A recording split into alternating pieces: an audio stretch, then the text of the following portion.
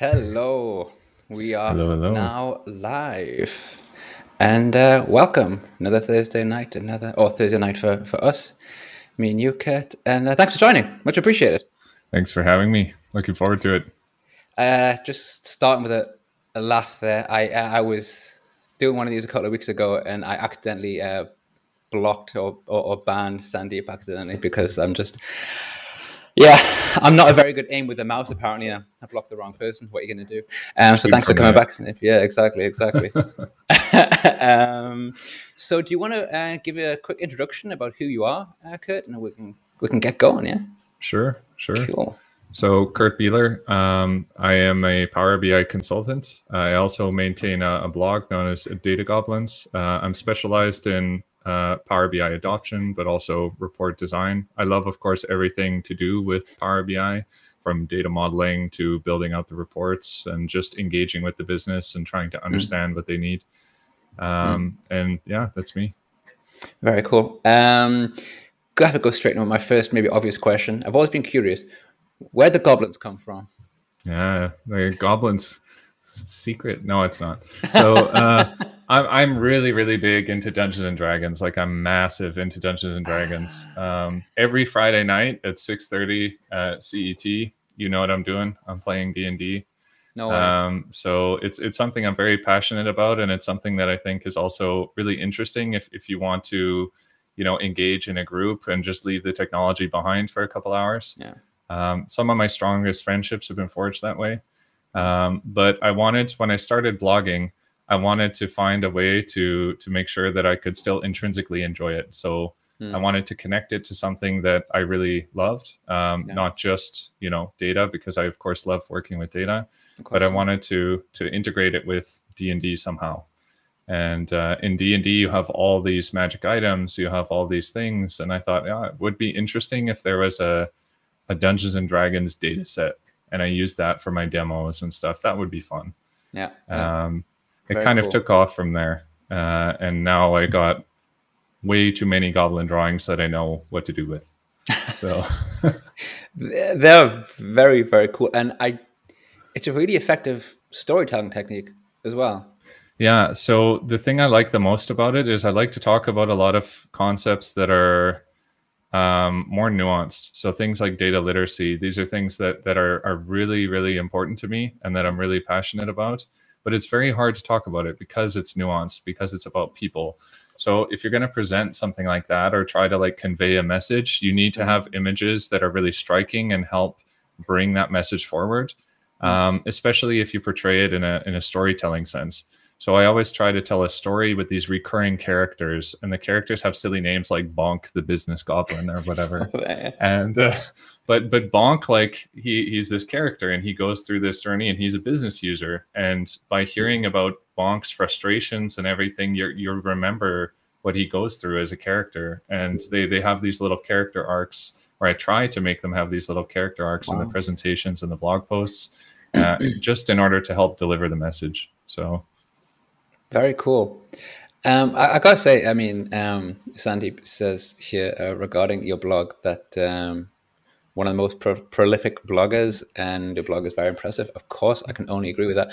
I have to say, I mean, I'm not usually the biggest reader. Normally, I'm more into the video content, but it was probably the past. I can't remember what it was. Maybe the past year, maybe a bit less, that I started kind of getting more into the blog side of things, and I kind of radiated towards yours. For I think that's the thing. Is another thing as well. Because I'm quite a visual person. That might be the most obvious thing a person can say who works with data visualization. I'm a visual person, but I mean, the characters also kind of draw you in. They kind of really kind of bring you through the story. Sandeep asks also like, who draws them? I'm curious about that as well. Is it like are you also fantastically gifted artistically as well? I am not whatsoever. Okay. First of all, it's really nice to hear that. Like when I blog, when I do it, I mean, ultimately I do it because I like it. My biggest drive is just that it's something that is fun for me, and it's also it keeps me anchored a little bit. Like it's something to look forward to every week, and something like this. Like you have a terrible week, you can hammer out a nice post on something interesting, That's nice. and that's cool.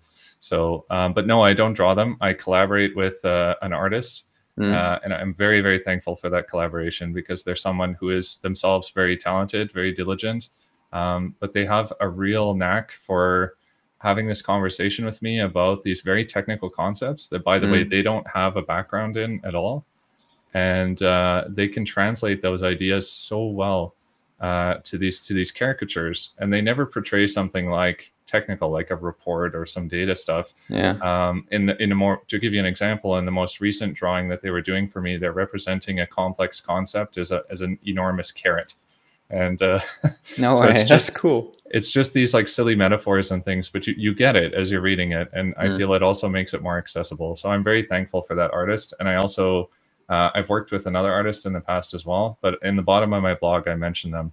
So if you ever are interested in commission work, definitely take a look at them. So I'm really happy with their work and thankful for their collaboration. So You absolutely do mention that as well. Very cool. Yeah, it's I mean the blog post that it was quite recent. I think it was, where are we now? We're in August, right? It must be, yeah, it was July. This we need this report in Power BI. I love it. I gotta say, it was because, and I think it's because I probably love it because I've lived it so many times, you know. yeah, And this taking you through the process using this characterization and just, I mean, you have a great writing style. I'm sorry, I'm just looking at as I'm talking as well. But just to kind of like have, I mean, I think actually the first time I ever came across any of your work was probably, it was maybe early pandemic, and I think actually it was the first ever time I attended a user group online. Well, oh really? because and I think it was, maybe, was it Sweden or something, or somewhere in Sweden? Oh yeah, it could be from Alexander. I can't honestly, yeah, that rings a bell. Yeah, And yeah. I felt like such an intruder. It was such a ridiculous thing because I was like, but I don't live in Sweden. Can I do this? And obviously, I was like, am I going to get booted? But obviously not. And this is where I came across this goblin, and I'd never really seen anything like this before. Like, okay, so we have characters, and we have Blink, and Blink's doing stuff, and yeah, it's a wonderful thing. Really cool stuff, mate. Thank you. That's really, really nice to hear. I really appreciate it. But yeah, this post is something that's been in the pipeline for a very long time, actually. Okay. It's intimately connected to the data set that I've been making. So the backstory behind this post is it's very closely connected to this fake data set, or a data set generator, even, sort of, but very loosely, that I built based on all the Dungeons and Dragons data from the game. And I scraped all that data. I took a lot of that information, and using Python, I built a generator to try to apply some logic on it, so that there was a business, and that business is the one here, Dead, or Dumble Equipment Adventuring Deliveries Incorporated, but Dead is much easier to say. It's this whole order to cash data set, and I wanted to use it for all my demos and stuff. And I had this idea for this blog post, but in my head, for some reason, I needed this data set to be done to do it. Finally, a few months ago, I just said, you know what, I need to finish this. I sat down and I just went through it, and I'm glad I did, because this is something, Absolutely. the whole requirements story is something that's a very interesting thing to talk about, and it's really interesting to hear other people's experiences, especially how we relate to each other so much. Yeah. It's really interesting. So I think at the very least, it's always nice to recognize or see that people have similar experiences, right? Because you only have those really, really bad days, you know, yeah, and you're thinking, oh my God, this is like, really, this is really what it's like.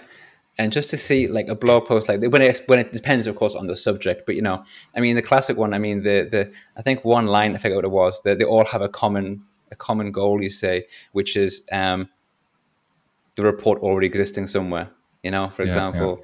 So if you lift the data from Excel, and people say, oh, just give me that, and I just want it in Power BI, and just that to that, and all the problems I can go through. And it's nice. I actually want to ask, but regarding the dungeon there, the D&D data set, when you were talking, and it's a great thing that you say you enjoy your playing in Dungeons and Dragons to kind of have that offline Yeah. time. I was actually curious. I thought there would be somewhere like an actual really cool data set for D&D, like of all the whatever strengths and whatever. I'm not really so much a You D&D player, but you can, but I really wanted it to be like a business data set. So I really wanted it to be something that I could show clients, and I wanted it to be completely original. So I just use it as a starting point, and there's a huge list of customers and all this stuff. I want to write a blog post specifically about the data set because I learned a lot by just going through that exercise and trying to reverse engineer like a kind of business logic, and to think about what kind of trends would there be, what kind of insights would there be, things like this. So it's more focused on like sales and stuff like this. You can find lots of data sets that are about things like monster statistics or characters and stuff. But I wanted to have something that was really more a kind of like order to cash data set kind of thing. So, nice. Yeah. Creating your own data set is really above and beyond level, I got to say. That's it was it's not like for the faint of heart, that's for sure, because I fell down some pretty big rabbit holes. It was in the very, very beginning, it was also something that I was using as an incentive to learn Python. I really wanted to go and learn Python, and you need a passion project. I forget who says it, but there's someone who says it in the community. And Jeff Weir, yeah, he's completely right. I think, I mean, people contact other people quite often if you're kind of new to Power BI or analytics or whatever, and they say, how can we get started? What can I do? And I think passion project is absolutely the way. I had mine is the football one, which I use in every single one of my blog posts. Though the issue with that, I realize every now and then, is that in the football blog, there's very little data for date values. Every now and then I switch to like weather forecast as like an API. But yeah, to have something that you care about and is something actually fun is a necessity as far as I'm concerned. Yeah, it's cool, and I think it's really cool also that recently, like with SQL BI, you can use the Contoso dataset generator. I think that's true. That's an extremely valuable tool when it comes to mocking up. I wanted to work on a post for a while to kind of highlight that, because it's having a data set that you can kind of curate and kind of shape as your own almost. And it becomes this little campaign of your own learnings and adventures, especially if you're doing something like blogging or so on, to just learn a little bit.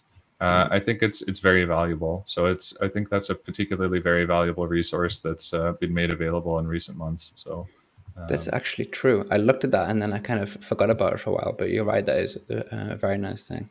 There is the data set available within Power BI. They have this data set available, but it's quite limited, right? As far as I remember.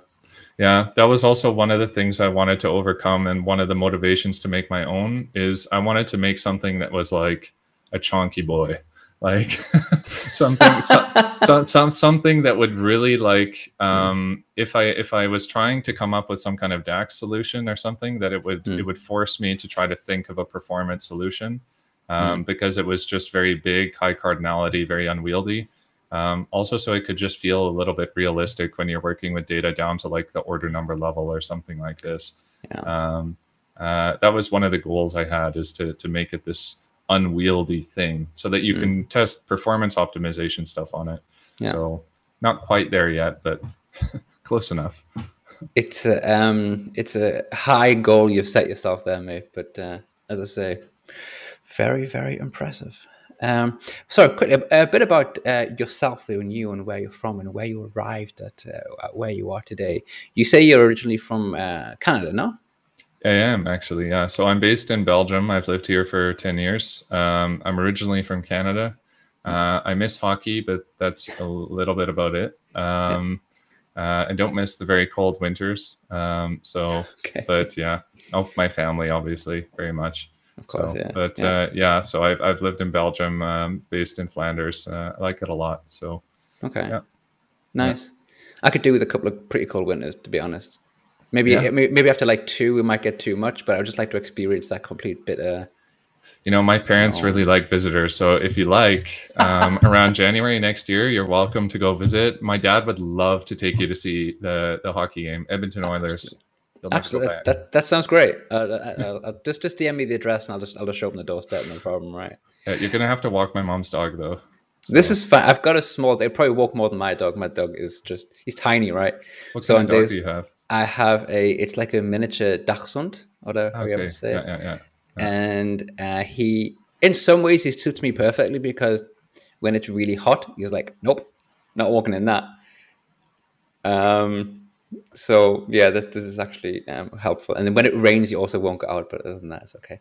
There you go. You got a fellow Canadian in the chat there, mate. Which part of Yeah, Canada? From Edmonton. I'm also from Edmonton, Edmonton Oilers. Yeah, There you go. Oh my yeah, lord.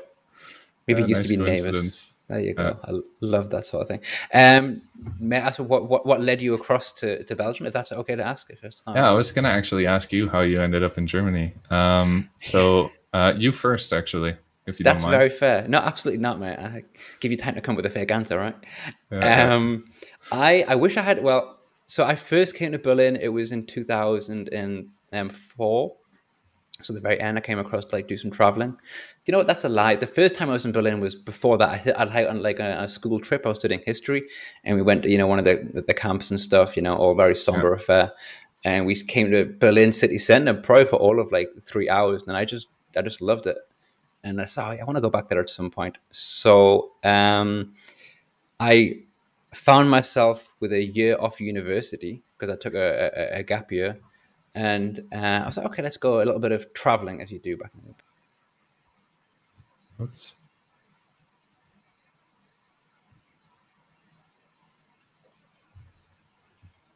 be here.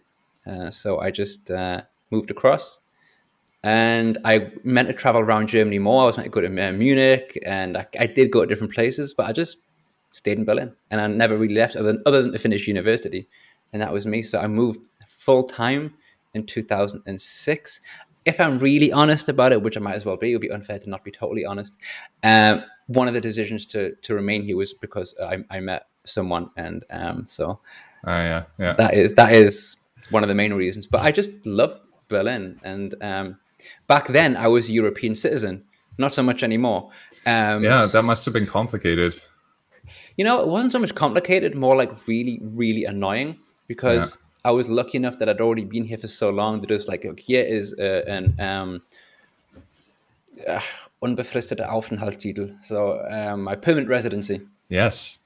Yeah, I just got that in March. I'm handing in my citizenship application actually next week, so I'm excited to finally be done, hopefully, with the administration. So it's funny Very because in Flemish, the word for a citizen is a burger, Yeah, so right. spelled burger.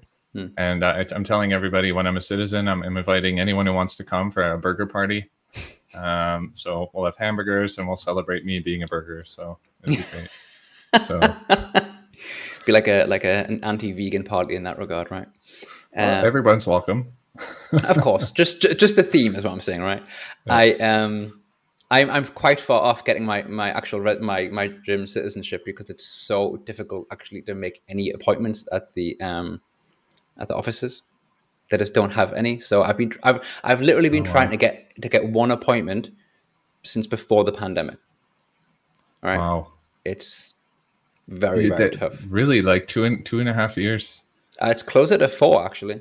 Oh my goodness. They Yeah. have, I'm pretty sure someone's built a bot because what they do is every Wednesday they release the appointments at 8 o'clock in the morning, and by Yeah. 8 o'clock in 3 seconds they're all gone. That's insane. Yeah, I am it's not going tough. to complain anymore, I think. That's really insane. Yeah. Wow. I mean, but I can. But the strange thing is, I was speaking to my wife a few months ago. We're thinking about maybe we could move to Austria, still do our jobs that we do now, but Okay. remote. And our suddenly I can't because I have no legal right to live to work in Austria. So Uh, actually, in order to leave Germany, I have to get my German citizenship. How mad is that? oh my goodness. Yeah. That must be a lot of stress. I'm sorry that, yeah, I can imagine just going through my own experiences, but wow. Yeah. Just So, don't trust voters. All right. yeah. Oh man, U.S. immigration is. I can. Yeah. Okay. So Sandeep wins because he's got U.S. immigration. Yeah. That's I true. mean, wins in that regard, not in a positive way. You understand? The Yeah, I next couldn't. time we're all together, we just have to have a small little toast to drink the sorrows away, I think. Yeah, yeah, I can imagine. I went through U.S. Security once with a plaster cast on my arm. I was flying. I was flying to Australia, and I went via the US because it was the cheapest ticket that I could find. And I think it was at like somewhere like LA or something. And I went through the security. This was on the way back, Yeah. and I had a plaster cast on my arm. And I'd been at a friend's wedding, and we'd been drinking, having a good time. And I fell into a pool. I'm not sure if this is relevant, but I always think it is. And I think somehow the combination of what was ever in the pool and my plaster cast, when they literally took a sample of the cast and put it in this thing, and it started like flashing to say there was Oh some wow. like, yeah, some kind of Like whatever. I'm not chemical sure what it was. reaction. Yeah. Yeah. So they had to go through all my bags to check that everything was okay. And I'm like, you can go through my bags, but all you're going to find is dirty underwear. And That's all you brought. yeah, I'll take dirty underwear. I'll clean it when I get there.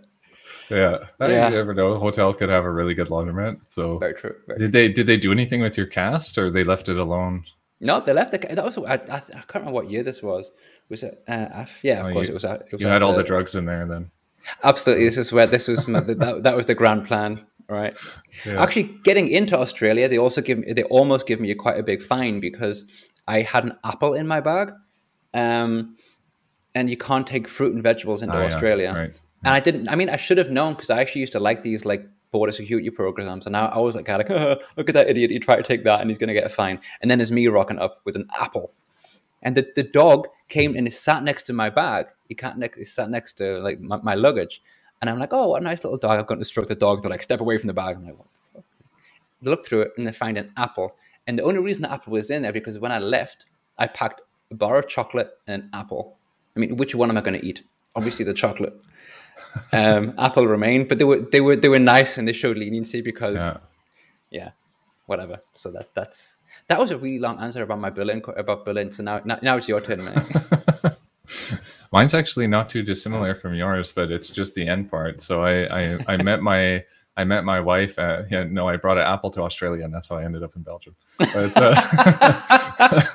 no, so I met my wife in Sweden. I spent part of my studies in Sweden, and actually, so I don't have a background in BI or computer science. I have a background in genetics, and I was studying genetics back then.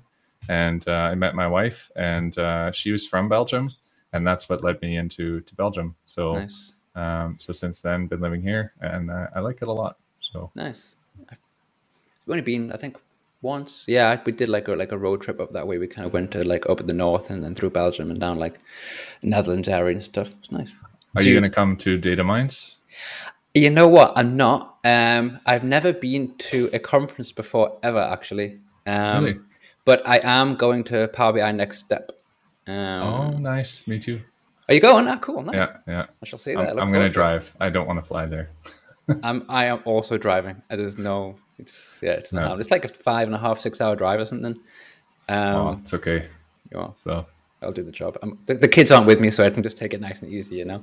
yeah. But yeah, Power BI Next Step is going to be my first ever conference. And you know what? I was starting to think to myself, I had this like voice in Data Mozo's going as well. He's going to see. Yeah, actually, we discussed that. Remember, he's going to go. And I was thinking, it's such a stupid thing. I was thinking to myself, what do people wear at conferences? Like, can I like just wear a hoodie? Is that going to be? Is that going to Generally, be okay? generally clothes. Generally clothes. So Damn it! My plans yeah. are ruined. I know some people have a tendency to wear like something that they usually wear to a conference. So something like this, but I think in general it's just normal. So Fair enough. yeah. So I'm just looking forward to seeing folks again and having some nice discussions. Like when I went to Data Grillin a couple of months ago, it was such a good time and so many really very stimulating conversations and ideas from other people. It's always such a privilege to listen to people's thoughts and perspectives on things that really shine a different light on so many things. There was a lot of conversations I had there that led to a lot of ideas that I try to represent in some blog posts or some stuff that I'm still working on. And it just teaches you a lot of things. So going to a conference, I think, is such a good way to learn and grow, but also to just connect in a special way so that you just enjoy your work and the people that are around it. I mean, I guess that's what community is, right? So Absolutely. And I've kind of really just been around for kind of the the online community. So I'm looking forward to kind of more like the in-person type thing. I mean, because I really kind of became really active. yeah, Coincidentally, it wasn't because of pandemic. I just thought, okay, this year I want to get into more like, videos and yeah, content and stuff. And so in that regard, pandemic was just actually helped because I was just yeah. always sitting there at home and stuff. And one second, I'm going to throw up a question because Sandeep actually asked a good question. How did you get into BI from genetics? How did that Oh, happen? that's an interesting question. So I also recently wrote a blog post about some like crossover between science and BI, but it's funny because genetics and like academic research, it seems so different from BI in a way, but in so many ways it's so similar. Of course, the technologies are different and the kinds of questions are different, but yeah, there's a lot of similarities. But how I got into it actually was funny. It was there was a guy in the gym, and at the end of my PhD, I was really ready for a different challenge. I didn't like working in a lab very much. Okay. It wasn't really for me, I guess, and I wasn't sure where I wanted to take my career next. And in the gym, I met this individual who talked to me about consulting and things, and he was trying to convince me to get into consulting in a kind of a different area, more scientific area. He said, "Yeah, there's also data." And he introduced me to someone who works with like a self-service tool. So they work with Tableau actually, and then they also introduced me to someone else who works with Power BI. And just talking through them, they were explaining what they do, and I thought like, whoa. So you're telling me I can make figures, which is the best part of what I do right now, for a career? And they were like, yeah, sort of, sort of, sort of. And I thought, well, that sounds pretty cool. And going into it in the beginning, I really didn't know that much. I felt so lost and like there was so much to learn. But that's where, getting involved with the community and everything really helped a lot, is just picking up so much knowledge from everybody about things like data modeling and architecture and stuff like this. Yeah, and it's been a really nice journey since then. So Very um, cool. the best career decision I ever made definitely was taking the leap into BI. And one of the things I try to do now, not very successfully yet, but I'm trying to convince more people who are in like genetics or doing a PhD there to really think about BI as a career path, because it's so stimulating, it's so rewarding, it's so interesting, that it's just, yeah, it's worth taking a crack at. So Nice. Really interesting. I mean, I've had a couple of mechanical engineers, never had a doctor of, what are you a doctor of? What was your PhD in? So I did a PhD in biomedical sciences, and I studied the genetic regulation of insulin, and I used the fruit fly as a model organism. So funny story, I was actually in a meeting once where I was working with some finance people, and we were discussing the change in mentality between going from a more Excel-based mentality to using Power BI. And one of them was a bit frustrated, and he said, "Yeah, I'm not like you, computer science guys. Like I haven't been taught in computers. I haven't been working with computers like this and programming and all this." And I just said, "Guy, like 4 years ago, I was working with fruit flies. So I think we can do this. We'll do it together." I love it. That's really cool. I'm going to throw up a question by Marco because he even wrote Q in front of it. He's done it in such a nice way that I can't not throw it up. When did you start managing data? Any language or tool? Um, when I started doing research, I guess would be the most semantic answer. But in research, the way you're managing data is very different, because the data is produced not as a result of transactions per se, but more as a result of experiments. So you are both the creator as well as the manager of the data in a sense. And you have to ensure that the creation of that data is done responsibly and ethically and objectively. So it would be, I guess, when I started doing research in 20, I guess it would be 2010, 2011. So, and back then there was no specific tool I was using. So, and that the earlier tools that I was using was like for making figures, like scientific figures, like GraphPad Prism, which I don't know if anyone is aware of, but it's just a tool for making, like a no-code tool for making figures and analyzing data statistically. But then also working a little bit with R and some other stuff. So Very cool. Very interesting. Love it. My God. I just want to lead us to another one of your blog posts, which I saw a 1 second. Just one more cue now. I think you've already answered it, but you can go anyway. What do you have that sign on your back? The dead sign. this is DEAD. It stands for Double Dopes Equipment Adventuring Deliveries Incorporated, and it is this fictional company in the Data Goblins universe that sells adventuring equipment and ships it all over the place. And so all of my mock, reports and stuff like this are made with this this fictional company's data set. And this was actually made not by me, but this was made by Alexander, who's an incredibly talented woodsman. So I don't know what the term is, but really impressive. So yeah, he gave it to me after Data Minds last year, which was my first in-person conference, actually. Oh, real nice. Yeah, I like it. Yeah. Well, that leads us perfectly back to Data Minds, which is what I was going to bring up before. You're talking at Data Minds this year, correct? Because I came across, going through your blog again, this post about looking for input for a future session about mental health. Right. This is a very interesting topic. It is. Talk about that. So this is a session that I'll be presenting this year in October at Data Minds. And is it okay if I post a link? Yes, of course. Yeah, thank you. Actually, that would be a great help. Yep. So the session is called "You Can Do This, Damn It," and I really mean that. So it's the purpose of the session is just to first acknowledge a little bit about how the last few years have been uniquely difficult for many of us. I think, if not all of us. In a lot of ways. And I think we need kind of a moment to just acknowledge that, but then also to just talk concretely about what kinds of things can we do to cope with difficulties, not just specifically with mental health, but just unhelpful thoughts, unhelpful feelings. How do we deal with that? Things that are burdening us, our productivity, our health, our happiness. This is something that's very important. And especially after, these difficult years, I think it's something that's important to have a conversation about. So I really hesitated to submit this talk originally, but I did get some positive feedback from some people about it. So I'm hoping people find it useful. So I'm looking forward to giving it. I can well imagine. I gotta say, it's something that I've been thinking about quite a lot recently as well.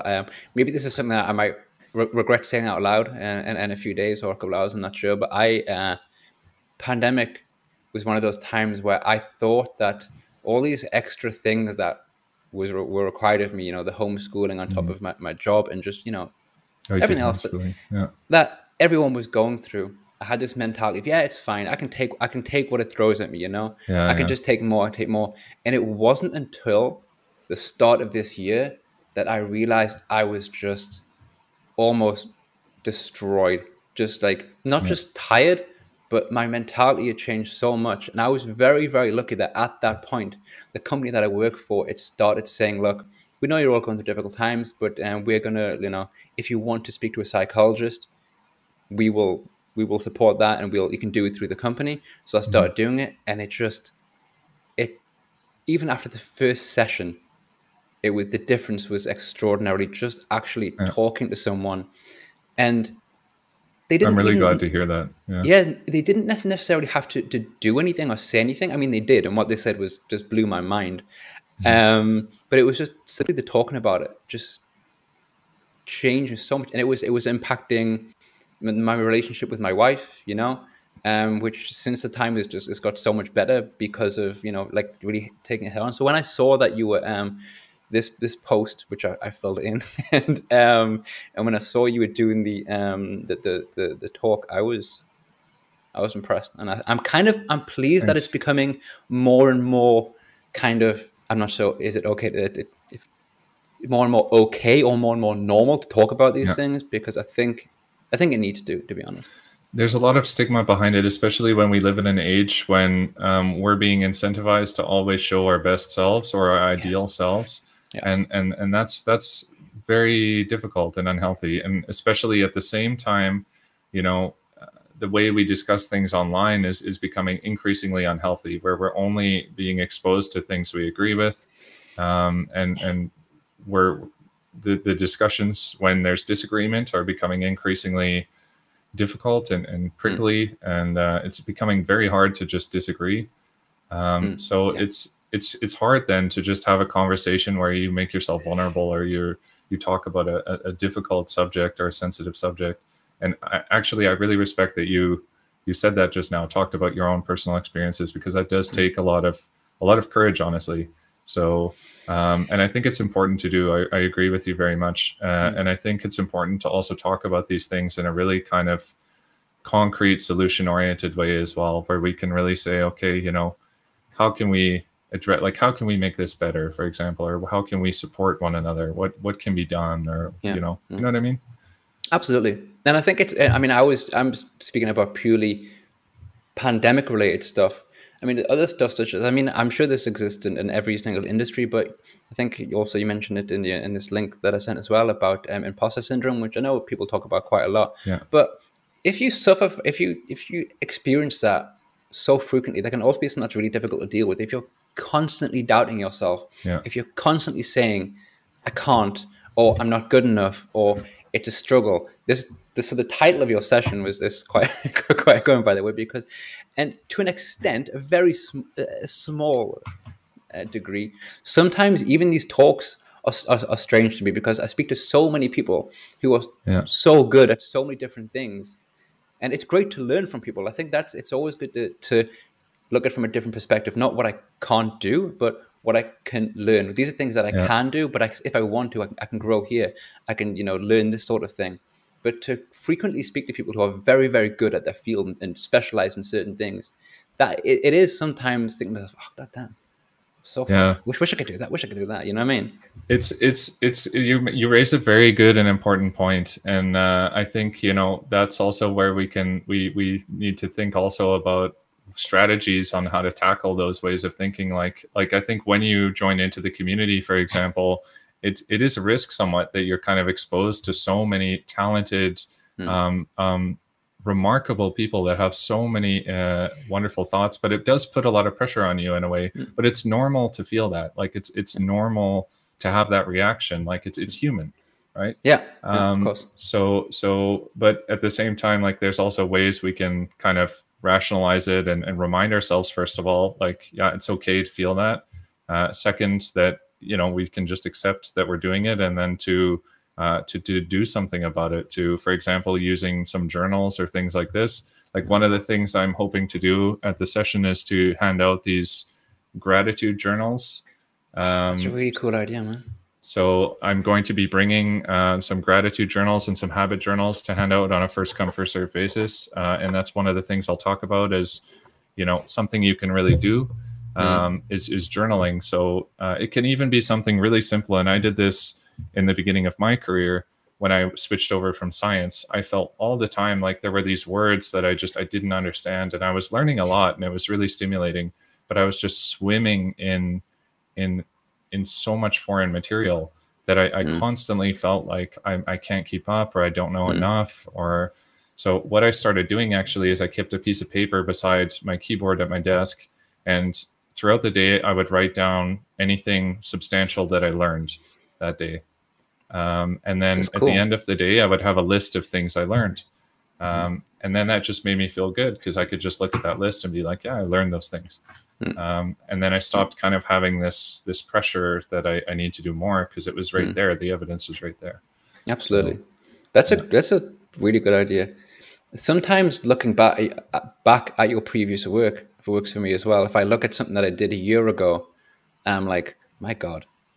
But like, my God, that, because I would never do that now. But also, it's a positive thing because yeah, I've learned so many things and new ideas or techniques or just errors. I mean, Do you Um, remember the first Power BI report that you made, or the oh yeah, first data model that you managed? Yeah. yeah, just very much so. I Yeah. not so much now, but I used to watch a lot of amateur football here in Berlin. I had a whole like project about it and stuff, and it was. I mean, I still love it because it taught me a lot about the Power Query side, but the data model I can't remember because, to be honest, Mhm. what I probably did was just say load, and Power BI did its thing and connected all the tables to me, and I didn't realize how horrific all that was. And it obviously had auto datetime and all that kind of stuff. And it was probably a table, three pie charts, and a bar chart, and I was like, this is awesome. It's such a good feeling though, right? Like, and it's amazing when you see that in users as well. Mm, Like when someone makes their first report and they're so proud of it, yeah, and that's just this that energy that like that they it's so easy to make something, mm, that delivers that insight. That's part of the magic of these tools. It's really cool. it is. So It is. yeah, It's awesome. I mean, it's always, I mean, you see reports that are published places. One thing that I wish didn't happen quite so much, and I'm probably speaking specifically about LinkedIn now, which is, in my opinion, generally a hellhole. Um,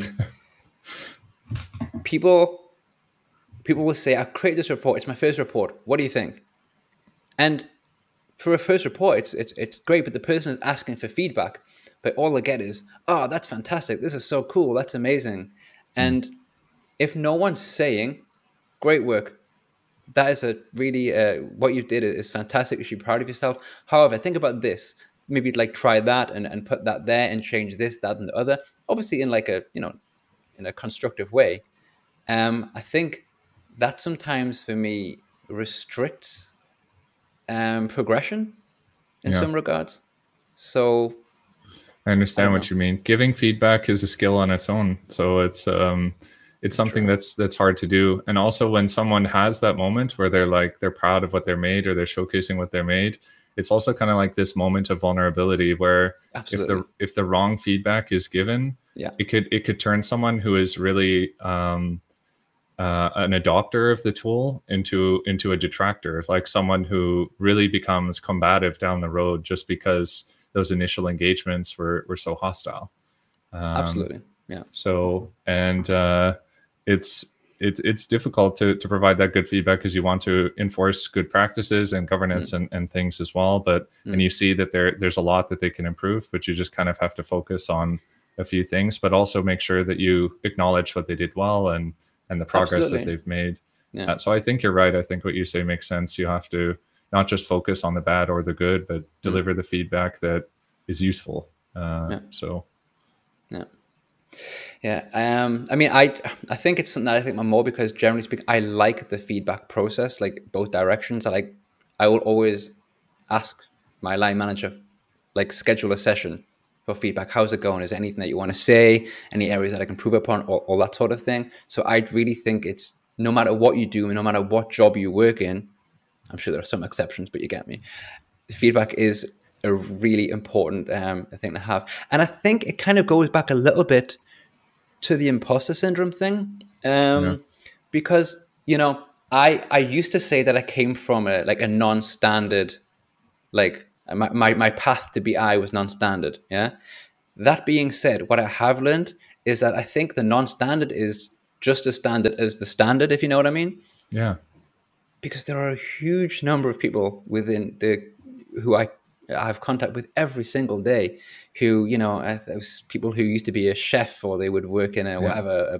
whatever, and it's that itself, and that's just knowledge and kind of contacting people and kind of listening and seeing and understanding that it's natural to kind of feel, okay, this is like a technical job, and I should have Yeah, gone yeah. to university for 5 years, primarily because there are so many ridiculous job adverts that say that they want that. um, I know what you so mean. Yeah. It's nice too because each person that comes from like a different environment and a different industry, they bring with them their not only their experience but also their perspectives. And they no matter what industry you're working in, you're working with information in some capacity. Like you're making decisions, actionable decisions on information in order to do your job. Yeah. I would argue. So then taking that perspective, whether it's, you know, hidden a bit beneath the surface or really more visible, and then when you apply it, once you've learned the technical skills in Power BI, can really expose some new ways of thinking, even really, you know, innovative ways of thinking that can challenge existing dogmas. And that's where innovation can happen. And I think we see that in the community quite a bit sometimes when people share some new ideas that are really like, wow, you know, it's really cool that they thought of that. Like one of my favorite blog posts actually is from David Eldersfeld. I don't know how to paste it in the chat, but it's about data sonification. One second. I think I have to make you an admin or something. If you type something, I'll click on make you admin, then you can post it in the chat. Yeah, and so it's what he did is he played using the data. He played sounds through the Power BI report, so that a high bar was a high pitch, I believe, and a low bar was a low pitch. So when you hit the play button, it actually plays volume, so you hear the data. You know what I mean? So that's pretty cool. It's really cool, yeah. So, and it's really interesting when you think about it, and you think about, you know, imagine like sitting down at your report and you have two sounds, one sound that tells you you're on target, one sound that tells you you're off target. You just sit down and, I don't know, Power Automate plays a little sound, you know, you're on target. So then you go look at a different set of reports. I don't know. So, but these kind of things, it's so cool to see this, these kind of things, you know what I mean? That's really interesting. I never came with that concept before. If you find the link, just stick it in, and so that'd be really cool to have a look at. How do I put it in the chat? If you go to our actual chat within YouTube, if you just type something or just set, and then I'll just kind of make you admin or whatever, and then we can just stick it there. In the meantime, I'm going to throw up this question, which is quite a long one, so it took me a second to get through it. What do you think of this definition found in MS Docs? It's quite a long one. But I'll go through anyway because it interests me. What do you think of this definition found in MS Docs? Power BI is a business analytics service that aims to provide interactive visualizations and business intelligence capabilities with interface simple enough for end users to create their own reports and dashboards. That sounds like a definition. It sounds like a definition from 2017, to be honest. Yeah, it's hard to summarize in a single sentence, I guess, like to define Power BI, because it's so big, and that's often when I'm talking with people about Power BI, who just kind of ask in a very general sense, like, tell me about Power BI. Like one of the things I inevitably end up saying is it's so big, like it's so wide. There's so much there. So it's then difficult. And I think that's what's interesting is it says business analytics service, which is interesting because it tries to summarize that a little bit. And indeed, the interactive visualizations, but like it's hard, I think, to summarize in so concisely what is Power BI. I would say it's wrong because it mentions dashboards and no one uses them. So that's true. The whole dashboards versus reports thing. Yeah. And it doesn't even mention metrics, aka goals. By the way, goals is a much better name than metrics. Goals, it's goals. It just takes less long to say, I guess. Like not that much less long, but metrics is confusing because for me, metrics are just a business metric. You know, a business metric. This is when people say, here are the list of KPIs that I want in the report. And there's like 30 of them, or it's like, okay, well, that's not a KPI. That is metrics, right? Because if you have like 30 KPIs, you have issues, right? How you measure your business. So they're all metrics. And then Power BI changed goals to metrics. I'm like, this is getting very confusing. Have you been using goals or metrics? I'm just going to call them goals. Metrics. Yeah, can we just for the sake of this conversation, we're gonna call them goals. Honestly, no, I haven't. I've watched videos about them. I've seen, I think I watched the Power BI tips, did a live session about them, blog post, but no, to be honest, I haven't. It's on my list. It's they're definitely interesting. Like it's something that I've also like wanted to take a look at, but I just haven't really had time. So I also haven't been able to take a look at them. So I'm hoping in the future, and I see various people in the community like Chris or Jeff mentioned this quite a bit, but things that start walking a little bit closer towards, real visual activation. So stimulating people to go and bridge that gap between the visual and the action that they take as a result of the insight that they're getting from that visual. I think maybe, goals seems to help fulfill that in some capacity, because then it helps someone really stay on top of that. But so. No, and from generally speaking, I haven't seen many people or anyone maybe say anything overtly negative about them. They seem to be widely popular, and to have the Power BI community, no one really speak out and complain about something, it's pretty impressive, We like a good whinge every now and then, all right? I mean, it's good to be able to have a difficult discussion about something, or to be able to disagree about it. So that kind of, like we were talking about feedback, I think when it comes to the product itself, that ultimately is what makes it better. So so it's almost like, I would say, I don't know, maybe like a responsibility is to try to take or leverage the expertise that exists within the community and pump that back into the product in order to make it better. Not just because then it makes our lives easier, but also because then it can help us make a bigger difference with whatever we're doing. So that's a very good point. Very, very well put. Also, maybe a good time to call it a day. I always say 45 minutes, and it always goes on longer because, this is just how these conversations go. It's been really nice. So I really enjoyed it. I used to feel bad when it went over the time, but now I don't, and it goes over the time because I'm having a nice time having a chat. So I'm having fun. They go by so quickly, right? For me, it's just like, So yeah, I was only thing that I have left to do this evening is actually edit the video that I've been making, because with the Power BI release that came out yesterday or 2 days ago, it just completely destroyed this video. I was literally half an hour from uploading it, and then I saw a blog post, or I saw someone LinkedIn say, I was like, no, please don't. And it was the first time ever I'd opened Power BI and try to do something that I know a feature that should exist, and I hoped it exists, but also at the same time hoping that it wouldn't work, and it did, and I was like, no. So I had to go back. I'm very curious. It's about measure-driven data labels. Okay. And you can kind of, to an extent, you can do that now within Power BI. You can control. I forget what you can control now, but obviously I'm doing with Deneb. Where you can just do like a whole lot more. So I just went back and I sorry, see the comment. I went back and I just made it more extreme. So it's perfectly fine, but I'm just finished now.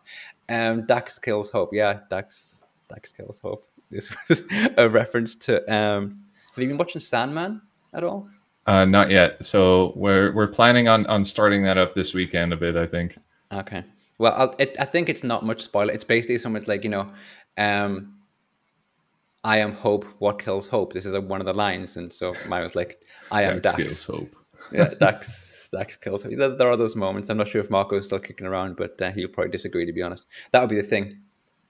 That I am Dax, I am Marco, or I am SQLBI, and there you go. They win again. But yeah, it's very good. I've never read any of the comic books at all, but it's very good. I'm very much enjoying it. So when you I've heard good things about it, so I have to finish Better Call Saul as well. So that's still on my to do. So yeah, I watched the final 2 episodes, but I'm going to rewatch them because I was kind of distracted doing something else, and I didn't really. I love Better Call Saul, but I didn't really enjoy them so much. The final 2, which I blame myself for that, for the distraction, because I was like doing a bit of work here, a bit of Better Call Saul there, so I'm going to go back and hopefully prove myself wrong on that one. Yeah, we'll see. I'll let you know what I think. Let me know. Feedback, mate. Always good.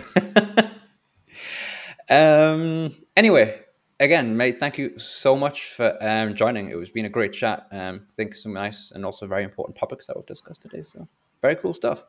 Thank you. thank you all in the chat also for your comments. So it's always interesting to have that. So Absolutely, I completely agree. And that kind of keeps the conversation flow going, and nice random questions to take us in different directions, which is always good fun. yeah, So everyone in the chat, think I'll be back next Thursday. I'm not sure yet. Maybe I'll take a 1 week break or a 2 week break at some point. But if or not, I shall let you know. But thank you very much for joining. Kurt, thanks for you. And I shall see you all at some point. thank you. Goodbye.